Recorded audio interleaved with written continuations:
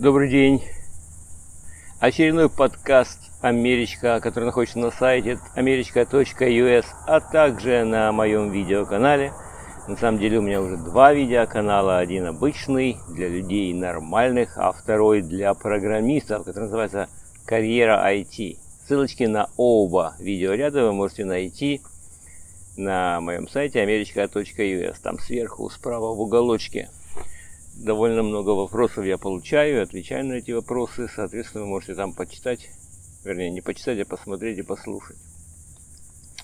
А сегодня южный берег нет не Крыма, а Флориды.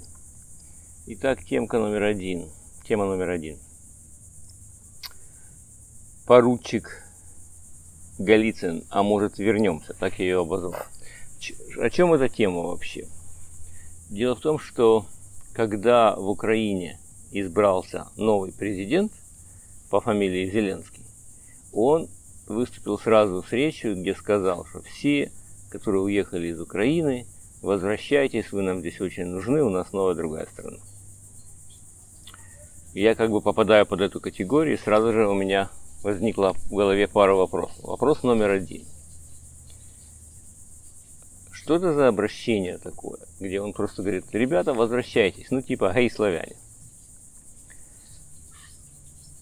А что он предлагает взамен? То есть, конечно, у меня ментальность уже не такая, а следующий момент я стал думать, а чего я хочу от него? Что бы я хотел, чтобы он мне предложил? Ну, если честно, я не очень понял, что бы я хотел, чтобы он мне предложил. Я не думаю, что мне что-то от него особо надо. Но все равно, как бы, для порядку надо бы сказать: вы нам нужны, нам нужен у вас опыт, skills, умения, а мы вам за это вот это. Ну и что могло бы быть вот это? Я не знаю. Налоговые льготы, домик, квартира, я не знаю что. Ну, опять же, не знаю, что мне надо. На самом деле мне ничего не надо. Но я стал задавать себе вопрос. Что меня бы интересовало или хотел ли бы я переехать обратно в Украину? Сразу скажу, что ответил себе нет. При всем при том, что я люблю Киев, люблю там бывать, люблю ездить туда, как бы на конференции и так далее. Понимаю людей, которые живут там, и знаю, что если бы я там жил, я жил бы лучше, чем многие другие люди в этой же стране или в этом же городе. Я могу себе позволить больше, чем другие. Но человек, который уехал из Украины, я сейчас говорю о себе, но есть очень много людей, которые попадают под такую же категорию. И у них такие же рассуждения. Человек, который уехал, во-первых, уже знает, как можно жить по-другому. Это первое. Второе. У этих людей обычно уже есть дети. Когда есть дети, которые рождаются или выросли даже в другой стране, в частности в Штатах, объяснить им, что можно еще и жить в Украине, будет довольно странно, и толкать их на эмиграцию тоже как бы странно и глупо. Они выросли в этой среде, у них все другое. Другие понятия, понимания, друзья, язык, все другое. То есть это значит, что расстаться с детьми. Второе. Есть какие-то вещи, которые мы, то, что называется take for granted. Take for granted – это в переводе с английского принимаем как должное. Что же мы такое принимаем как должное, скажем, в Штатах, чего у нас не было бы по возвращению в Украину? Первое – отношения между людьми, конечно же. Отношения между людьми здесь намного более приличные и вежливые. Здесь все пионеры вежливы. Здесь тебе в лицо не будут грубить, если, конечно, не произойдет нечто особенное. Это первое. Второе. Люди все, которые не молодые ребята, там, скажем, между 20 и 30 годами, они связаны с медициной. Они уже обращались в местную медицину, так или иначе, и им нужна качественная медицина. Это одна из вещей, которая, я считаю, будет потеряна при возврате в СНГшную страну. Да, я слышал, что есть частные клиники, что есть частные врачи и всякое такое. Конечно, если у вас какие-нибудь небольшие проблемы, то вас вылечат. Конечно, роды примут, если вы забеременеете. Мне это не грозит, но мало ли, бывает всякое. Но вот, например, недавно умер Вилли Токарев. У него была онкология, и он жил в Москве, и процветающий человек, и денег у него, конечно, немерено. Я это все понимаю. Но когда вот у него был приступ, он собрал все свои деньги. Ну, я не знаю, может быть, не все, но очень много денег он собрал и быстренько полетел в Нью-Йорк. Я не говорю, что ему там помогли, не помогли, он умер. Но сам факт, он собрал деньги и полетел в Нью-Йорк. Хотя, казалось бы, он наверняка в Москве мог себе позволить любых лучших московских врачей. Он не стал этого делать. Это крайний случай, конечно, но это случай, который яркий случай. Дальше. Бизнес.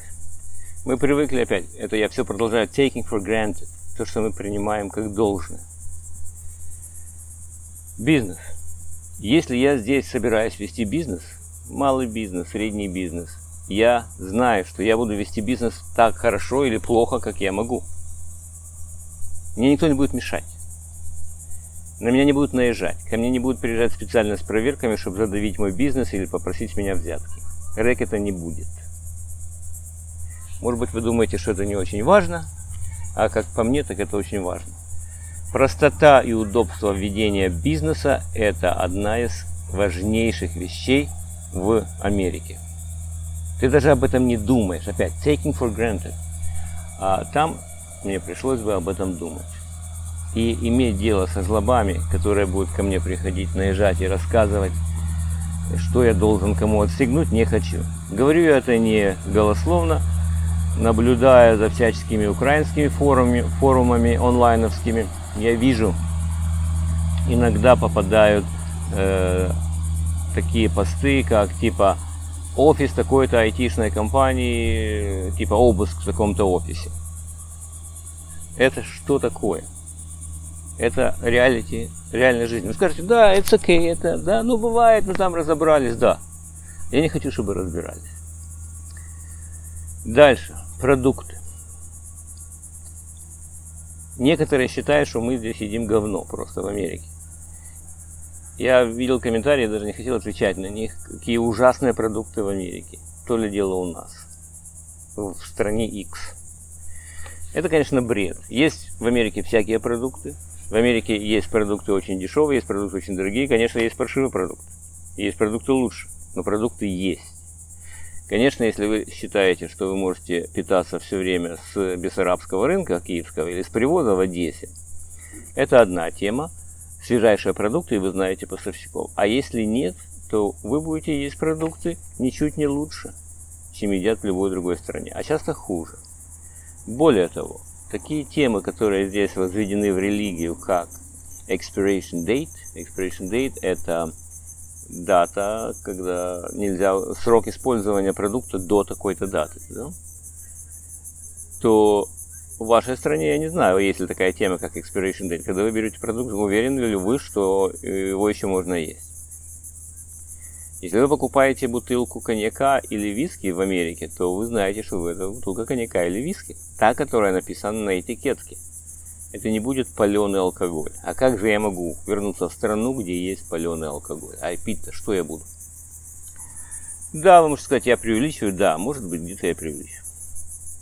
В общем, есть какие-то темы, по которым я готов работать со страной, я готов работать с людьми из страны. Чудесно, есть люди, с которыми я работаю и буду продолжать работать.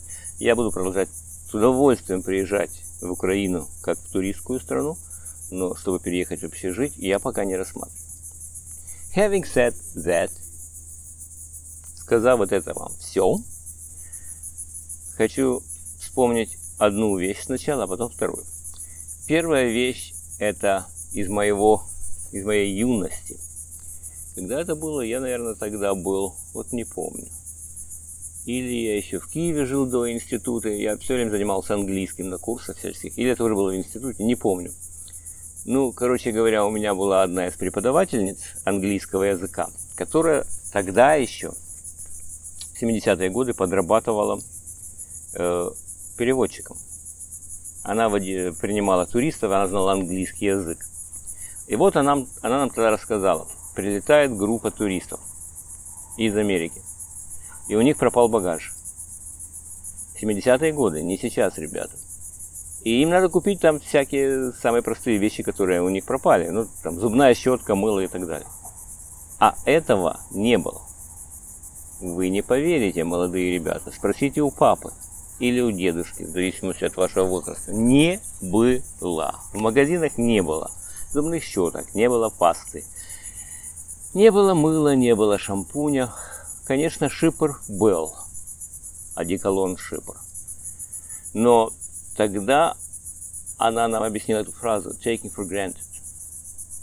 И вот taking for granted — это принимать за должное. Эти люди, которые тогда для нас были люди с другой планеты, жили и выросли в стране, где была зубная паста и щетка. Они считали, что это, как бы это есть, и ничего не надо делать для того, чтобы пойти и купить. Нужна паста, пошел купил пасту. Taking for granted. Это вот такая тема. Ну вот, после того, как я вам рассказал, какие есть проблемы с возвращением у меня и у многих других людей, хочу вам сказать, что позвонил мне мой приятель недавно и говорит: ну вот, я возвращаюсь в Украину. Приятель этот мой, программист, работает долго здесь, в Штатах, в Нью-Йорке, программистом. И вот он возвращается. То есть, получается, все, что я вам сейчас сказал, не подходит просто ко всем.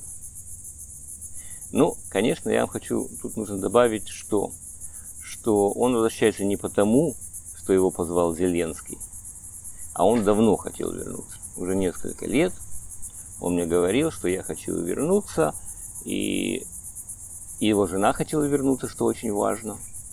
Вот, и он планировал и делал определенные шаги для того, чтобы вернуться туда и работать программистом оттуда. Программист он опытный, поэтому зарабатывать он там будет довольно много.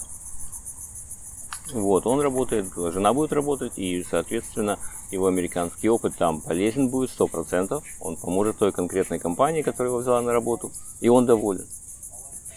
И я ему, конечно, желаю всего самого наилучшего, поэтому то, что я вам все сказал в начале, что люди вряд ли будут возвращаться, принимайте это with a grain of salt. With a grain of salt. Со щепоткой соли, если дословно переводить. То есть не принимайте все на веру, что я вам говорю, потому что, видите, бывают разные ситуации. Да, он там будет зарабатывать, да, налогов там у вас вообще никаких, там каких-то жалкие 5% смешные, которые платят программисты налогами по сравнению с тем, что здесь. Ну вот я желаю ему успехов и посмотрим, последим. Я с ним с удовольствием буду общаться и дальше, и мне интересно будет послушать его первое впечатление после переезда. Если он захочет, я ему предложу, мы с ним запишем совместный подкаст, и он поделится со мной и с вами тоже. Ну вот, теперь перейдем к совершенно другой теме, а именно я поменял компьютер. В одном из подкастов раньше, может быть, я вам говорил, может, не говорил, у меня накрылось в моем Макбуке, у меня был Макбук Pro 2015 года, и весна 2015 года модели, у меня накрылась клавиатура с вот этим трекпад, где пальчиком вводишь, чтобы мышка двигалась, маус-поинтер. Менять и ремонтировать это было бы довольно дорого, поэтому я купил мышку, клавиатуру. Мне было очень неудобно с этим, и я решил, что надо купить все-таки новый компьютер. И я вот купил новый компьютер, вот последний Макбук Pro, хорошо укомплектованный. Принес его домой, открыл его и сразу же начал удивляться. Конечно, компьютер классный. То есть внешне выглядит мощный, красивый, картинка отличная, 8 core, много памяти, RAM и так далее. Но я начал смотреть на эти дырочки по бокам, outlets, порты. Первое, куда вставить power cord. Многие годы в макбуках был то, что называется магнитный вот этот power cord. То есть не надо было его втыкать, а просто он на магните пум и прищелкивался. Было очень удобно. Ты никогда не мог навредить ему, вот этому корду, вот этому проводу. Если ты его случайно дернул компьютер, он сразу отскакивал, потому что это же магнитик был просто. Вот. И тут такого нет. А что же есть? Я смотрю по бокам в торцах. С одной стороны 2 дырочки, с другой стороны 4 дырочки, какие-то плоские дырочки. Думаю, блин, а куда пару вставлять? Я начал смотреть, это порты называются USB-C, совершенно другие. Оказывается, power cord тоже через них работает. То есть можно вставлять электрический шнур в любую из этих 4 дырочек. Зарядка работает. Оно, конечно, cool. Но с другой стороны, у меня есть другие устройства, которыми я пользовался. Если вы помните, когда-то, давным-давно, в макбуках была большая щель для CD, потом CD перестали быть нужны. Потом в макбуках была щель для вот этих SD-карт, карточек, где фотки всякие, и все не нужна, убрали. Были HDMI порты, которые можно подключить к видео или к прожектору. Нету. USB порты обычных портов нету. А ведь есть много других устройств, которые завязаны на это все. Я, например, езжу с презентацией, выступаю на конференции. Мне нужен либо HDMI порт для более новых залов, где есть хорошие прожекторы, либо у меня был переходник на VGA, на обыкновенные прожекторы. У меня был какой переходник? У меня был переходник Thunderbolt 2 на VGA. И я им пользовался регулярно не только для прожекторов, у меня дома стоял там определенный монитор, в котором был такой VGA разъем, и я все время работал с 2 мониторами, у меня был 13-дюймовый Макбуук и большой монитор слева, а теперь у меня 15-дюймовый большой слева, и теперь его некуда вставить. Дальше. Прежде чем покупать этот компьютер, я же не дурак, как некоторые думают, я все сбросил, что у меня было на старом. В макбуках есть такая тема, которая называется Time Machine, и у меня есть большой external drive. На него я сбросил все, сделал бэкап, и теперь думаю, сейчас на новый компьютер все сброшу обратно. А нет, ведь тот external hard disk, который у меня был, фирмы iOmega, у него был вообще какой-то разъем когда-то, который назывался Firewire, потом я взял к нему, купил адаптер Firewire на Thunderbolt, и этот Thunderbolt я вставлял в Thunderbolt гнездо на моем макбуке. А теперь куда мне его вставлять? Короче, понял я, что мне надо покупать адаптеры. Шел на Amazon и купил, уже получил. Купил адаптер, который называется Thunderbolt 2 в USB-C. Это для того, чтобы я смог скопировать данные обратно с моего external drive. Потом я купил другой адаптер, на котором есть много разных гнездышек, пару гнездышек, которые старый USB обычный, там же есть HDMI, там же есть обыкновенный, чтобы network cable ставить. В общем, накупил я всяческих адаптеров. К чему я вам это говорю? Что, да, оно, конечно, хорошо, что Apple всех через колено гнет, ломает, и оно задает стиль. И, конечно, это круто, когда в компьютере есть 4 дырочки, плюс одна кругленькая дырочка для наушников, слава богу, стандартная. Вот, и ничего больше не надо. Но, с другой стороны, уже много было людьми куплено. Вот я купил вот эти 2 адаптера, я заплатил $90 за них. Где-то так. Но Apple говорит, ну хорошо, плати. Зато у нас красивый и мощный лаптоп. Все равно тебя не брошу, потому что ты хороший. Это я говорю фирме Apple и ее продуктам. Дальше. Из того, что я посмотрел недавно и вспомнились какие-то воспоминания нахлынули. Не то чтобы нахлынули, но я прочел новость, что Burnie Madoff будет просить Трампа о помиловании. Кто такой Burnie Madoff? Неужели вы забыли уже? Неужели вы не помните? Это тот, который сделал пирамиду самую мощную, самую преступную пирамиду финансовой индустрии за все годы ее существования. И он украл таким образом 65 миллиардов долларов. Ну, вы знаете, как работает пирамида. Люди туда ему вкладывали деньги, он им платил проценты, по-моему, 9% в среднем. Все были хэппи, а на самом деле он их никуда не вкладывал. Просто другие люди, новые, которые давали ему свои деньги, он ими рассчитывался с первыми. Короче, он получил 150 лет тюрьмы, 10 отсидел. Ему сейчас 81 год, и вот он сейчас просит Трампа о помиловании. Я не думаю, что Трамп его будет миловать. Но я живу недалеко, вот рядом с этим Lipstick Building, ну не совсем рядом, ну буквально 2 минуты ходьбы, 3. На 353 этот билдинг, где была его фирма, контора. В связи с этими новостями я снова посмотрел фильм, и вам советую, если кто-то из вас его не видел, о нем фильм сделан, он художественный фильм, там играет Роберт Де Ниро, Мишель Пфайффер. Фильм называется The Wizard of Lies. У вас он как-то называется что-то лжец, типа большой лжец, что-то такое. Ну, найдете легко. В общем, посмотрите. Интересный фильм. Ему дали 150 лет. Я думаю, где-то я еще читал, что примерно 60% денег людям вернули каким-то макаром, продажи всяких его собственностей и так далее. Но посмотрите. Короче говоря, миллиардеры тоже сидят в тюрьмах. И вот совсем свежая новость. Вы наверняка, может быть, слышали Jeffery Epstein, которого обвиняют в сексуальных всяких, как это называется, sexual trafficking. У него был секс с молодыми девочками, которым не было еще 18 лет. Он их куда-то там возил на своем самолете в какие-то компании и так далее. Его взяли. И он сидел в тюрьме. Здесь, в Нью-Йорке, пока под следствием он был тоже.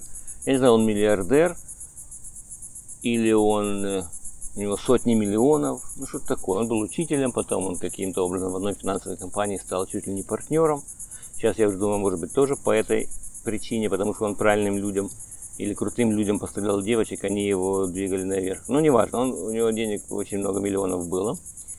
И вот вчера читаю новость, что он покончил жизнь самоубийством в своей камере. То, что это самоубийство, это очень странно, поверить в это очень сложно, потому что он уже пытался что-то сделать до этого, там себе шею там порезать или что. И вроде бы он должен был быть на том, что называется suicide watch. Это когда следят за человеком, который, возможно, как здесь говорят, can hurt himself, себе может причинить вред, ну или там совершить самоубийство. Тут народ говорит, что, скорее всего, его убили. Его убили по заказу каких-то очень крутых людей. Ходят всякие слухи. Вот показывает фотографии, где он был с Трампом, хотя Трамп давно от него отписался и говорит, что я его не знаю, знать не хочу. Но большую бочку катят на Билла Клинтона. Вроде бы они там в молодости куролесили вместе, и слухи, это сплетни, конечно, этому не верьте.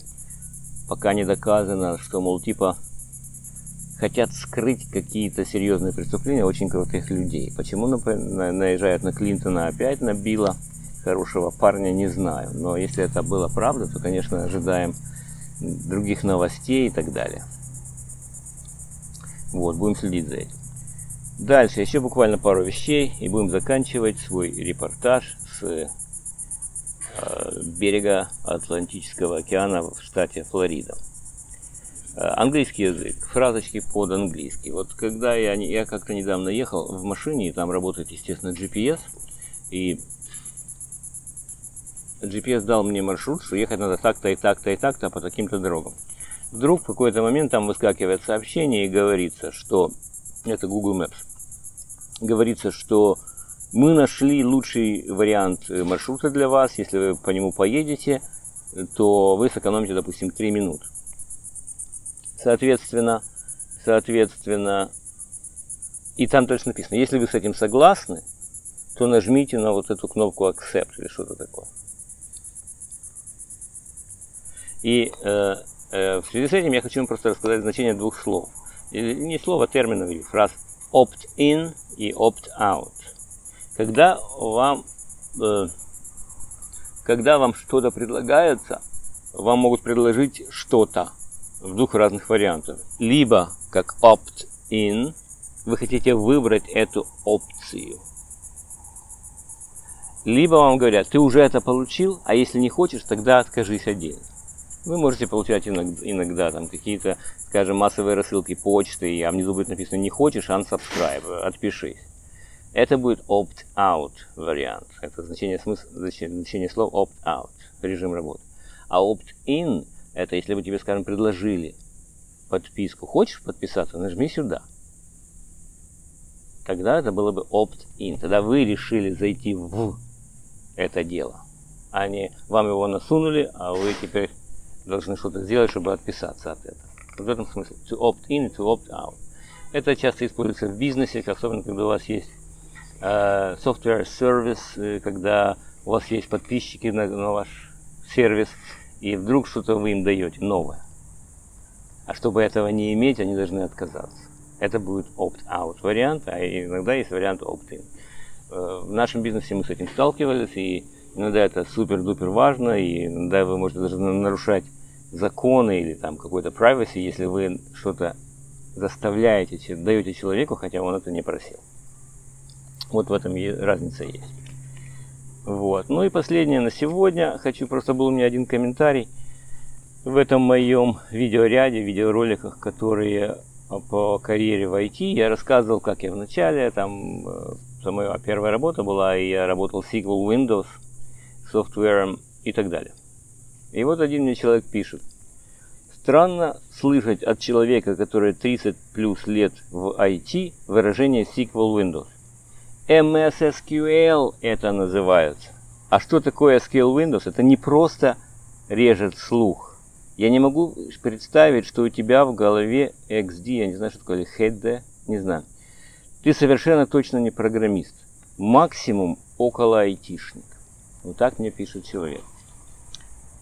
Ну, первое. Я ему написал, что такой продукт был. И назывался он конкретно SQL Windows. Такая была компания, и человек по фамилии Гупта. И вот они придумали этот софт, это клиент-сервер, красивый UI, который говорил напрямую с сервером. Этот продукт назывался SQL Windows. Он и сейчас существует. Но я с ним работал в 90-е годы. И прислал ему ссылочку на Википедию. И спросил, а слабо извиниться за такой наезд на меня? Он мне отвечает, что извиняться мне не за что. Да, я действительно не знал, что был такой продукт. К чему я вам это говорю? Я говорю к тому, что вы, ребята, молодые и горячие. И вы, наверное, думаете, особенно если вы уже 5 лет проработали программистом, купили себе зеркалку, хороший велосипед, то вы уже думаете, что вы все знаете в программировании. Это не так. Есть такие старперы, типа меня, которые тоже что-то видели и делали. И сразу же ставить себя в глупое положение и говорить, ты дурак кому-то, не надо. Если вам кто-то что-то сказал, не надо сразу говорить, режет слух, ты чё, парень, это MS SQL. Не надо так делать. Послушайте, хотите, проверьте, сделайте Google, быстренько найти SQL Windows не составляло бы труда никому, а сразу обвинить человека, это говорит о незрелости и о недальновидности. И то, что человек не нашел себе силы написать «извини», это его не характеризует хорошо.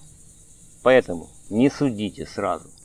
Даже если вы уверены, мгновенная реакция, вы сразу знаете, что то, что он говорит, это неправда. Посомневайтесь. А вдруг правда? А вдруг он что-то знает, что не знаете вы? Большой и красный перец. Да? Ну вот, засим будьте здоровы, благополучно. Чтобы закончить на веселой ноте, скажу вам одну фразу, которая мне понравилась.